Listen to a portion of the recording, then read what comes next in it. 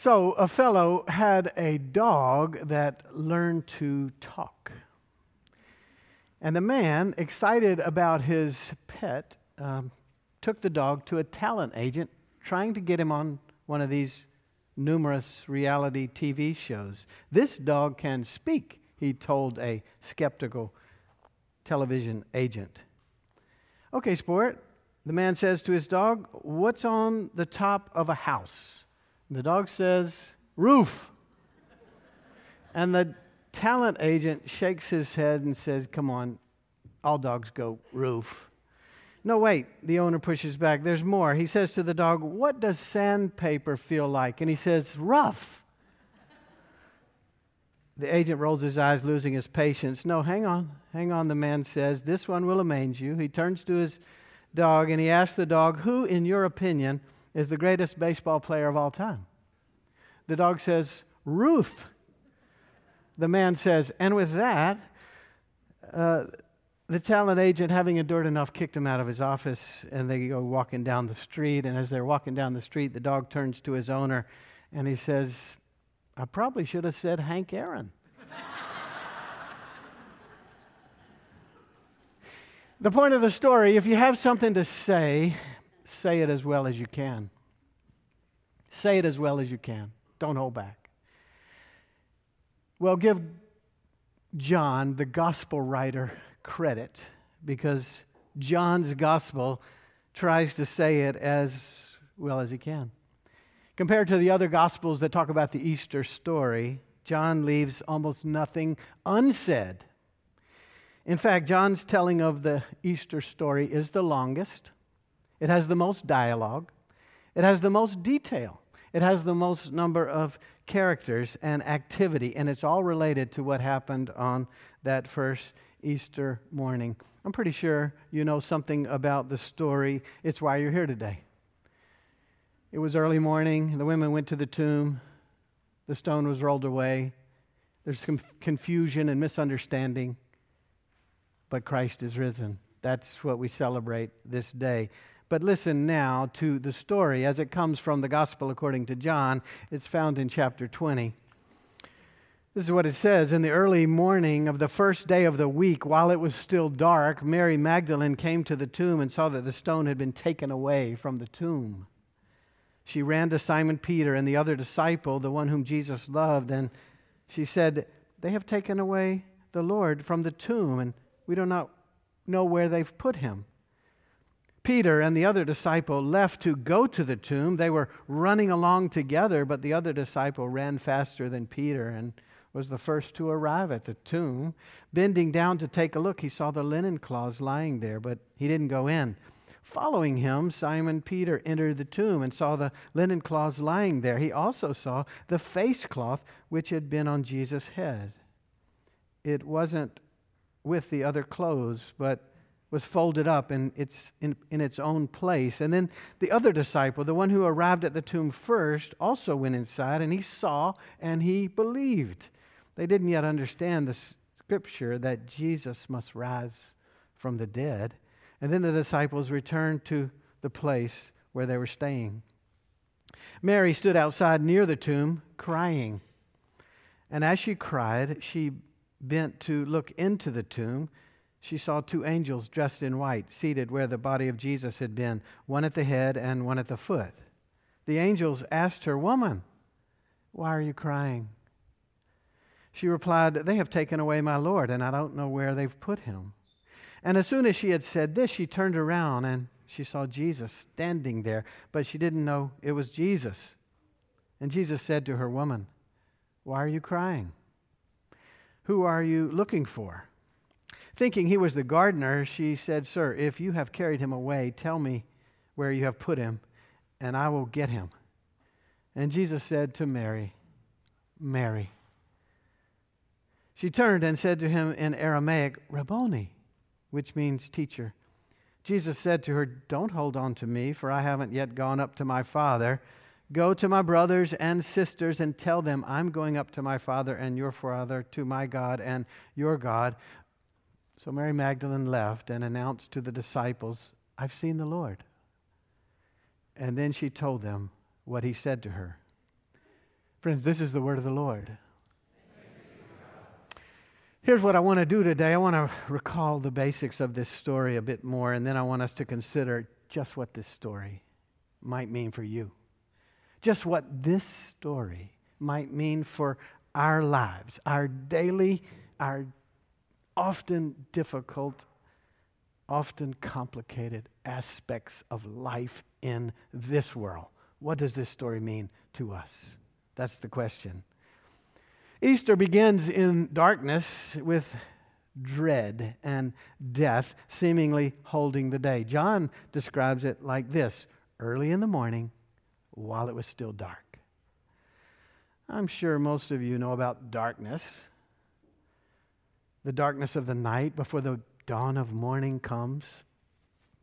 But I know you, many of you, well. And I know you also know, I'm sure, the darkness of the soul. When all the light seems blocked out and everything seems so heavy and uncertain. You know about that. We live in a time of lots of darkness. Gun violence has become as American as baseball and apple pie. School children, concert goers, parade participants, people at other public events keep paying for their lives for our obsession with the Second Amendment. That brings a lot of darkness. We also have great suffering in our communities because of poverty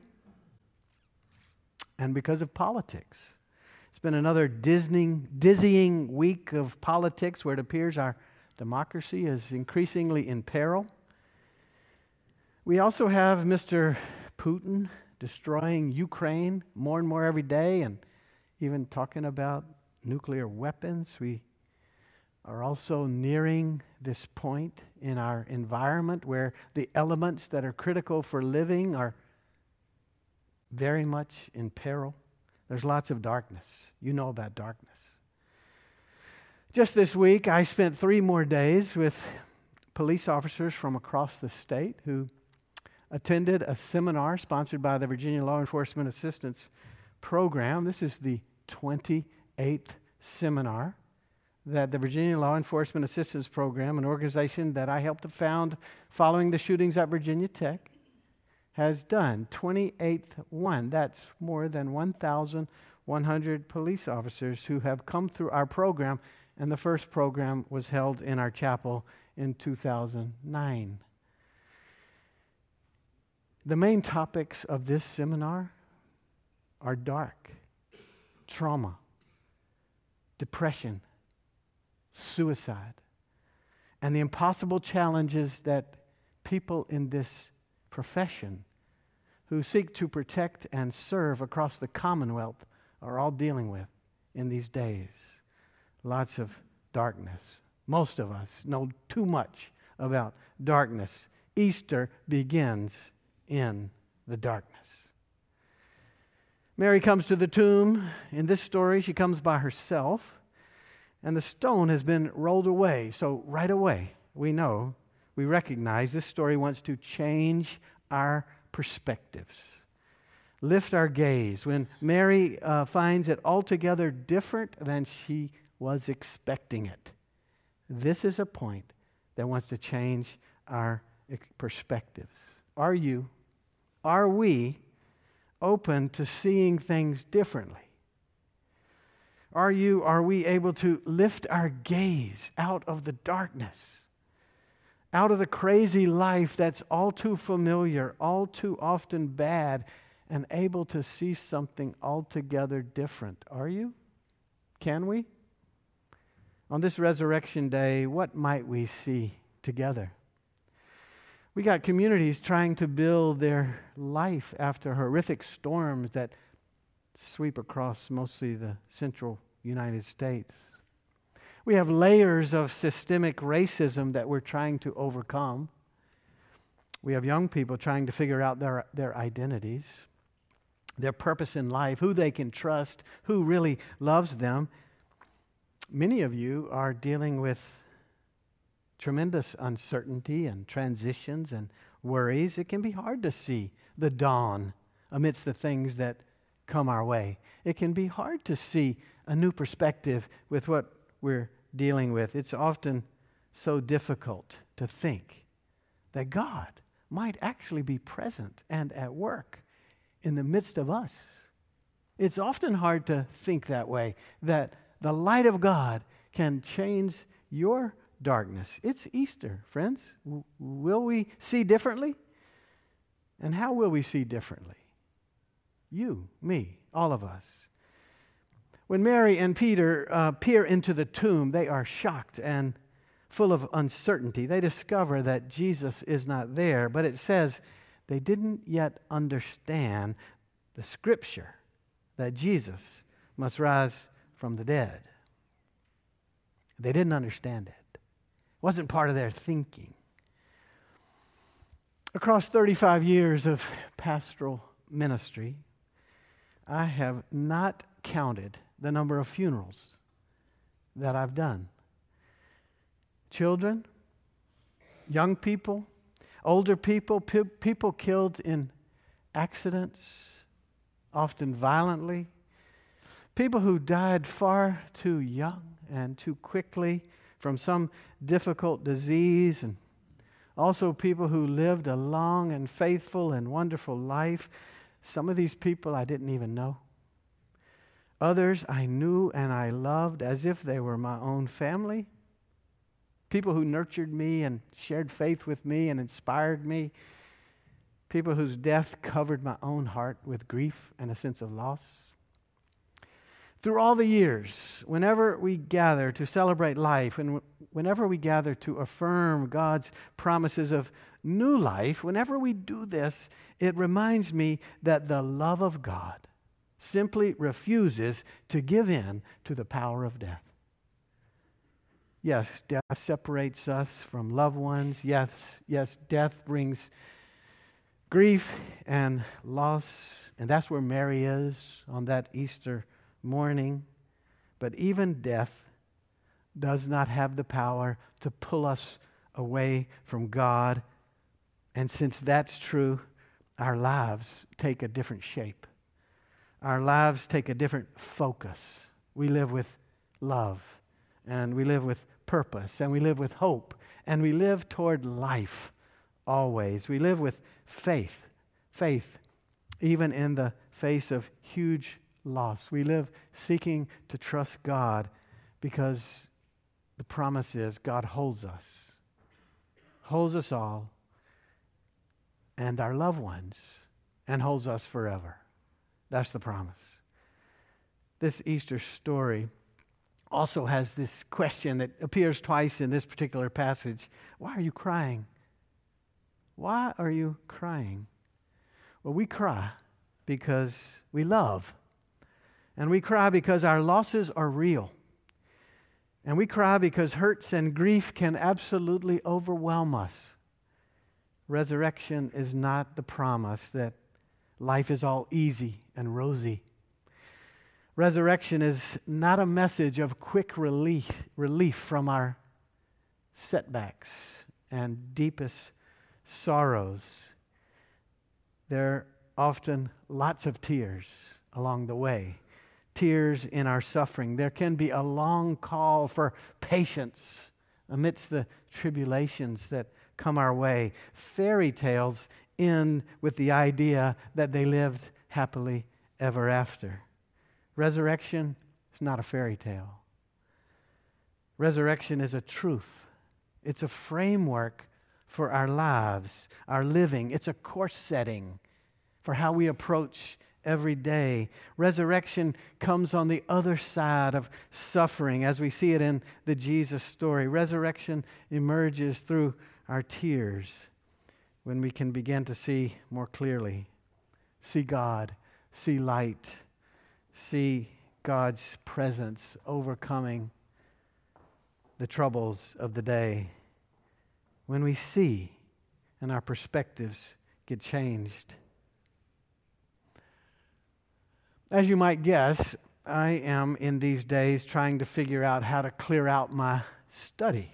If any of you have ever seen my study, I have far too many books. and I have far too many folders filled with ministry things. In this process of cleaning out and going through and tending to my study, I've rediscovered some very sacred items, all of which have brought back some cherished memories from my life in ministry. I found a note from one of you following the death of your loved one. It had been a long and difficult chapter, a slow decline with lots of challenge. Yet the note was full of faith, full of peace. Clearly, resurrection was shining through the heartache. Loss is real, but so is God's presence and God's promises of new life, eternal life, and God holding us forever. I found a note from a couple who had been through a season when each partner had been so cruel to the other, had done such harm to the other, words that were unkind, even actions that were vicious and abusive. And yet, despite the hardships, that couple found a way to stay together, to make a life, to sustain a marriage, to find a better journey. And that couple remains together today, now approaching retirement. That's resurrection. There was despair and death, and then life prevails. It's all by God's great and amazing grace, pervasive love, abiding presence, promises. I came upon a gift given to me from someone who almost died from alcoholism, whose days were so dark and whose hope was so lost, whose family had totally given up on him, and with God's help and through a caring community and hard days of treatment, he found life, and he found peace, and he found purposes, resurrection.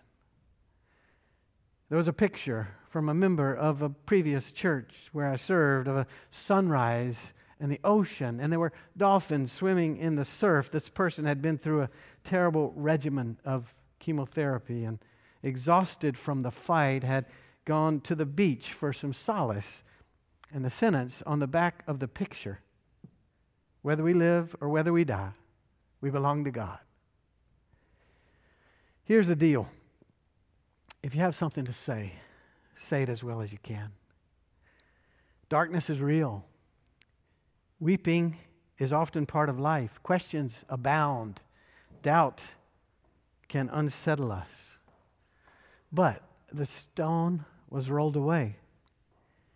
Jesus was not there. God always gets the last word. We cannot give in. We can't.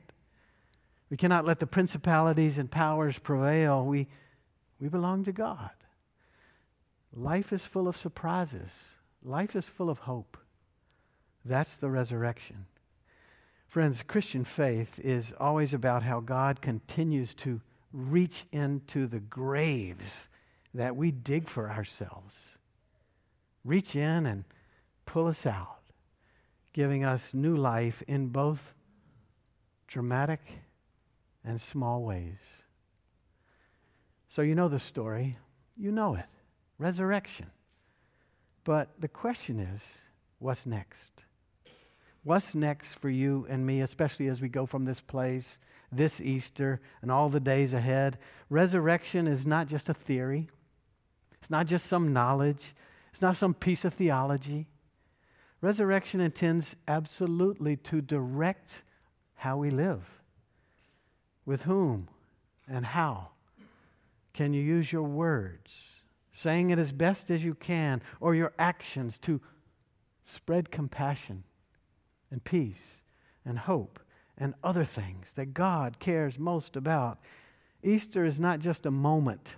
It's not just a day. It intends to change our lives and how we function, how we live and serve as resurrection people. So what's next? What's next for you? What's next for me? Who needs your care? Who needs your compassion and attention? Who needs your presence to be reminded that darkness is real, but God's light is stronger? Death is ever around us, but life emerges because of God. God's presence, God's promises, God's victory. They're for us. They're for the whole world. And it's up to us to make it real, to live it out today, tomorrow, forever, in our families, in our communities, through our city, and the world. Remember, with resurrection, the worst thing is never the last thing. God has the last thing. The wonderful poet Mary Oliver puts the question very directly. So what are you going to do with your one wild and precious life? What are you going to do? Will we respond to the resurrection of Jesus like those who were there? Not in fear, but in telling others as best we can, in words and actions, we have seen the Lord. We know the Lord is at work. We belong to God. This is what holds us. This is what drives us and guides us forever. Friends, Christ is risen. Christ is risen indeed. Let us pray. Move in our midst, O God, with power and spirit, and keep shaping us as your faithful, loving, serving, resurrection people. Alleluia. Amen.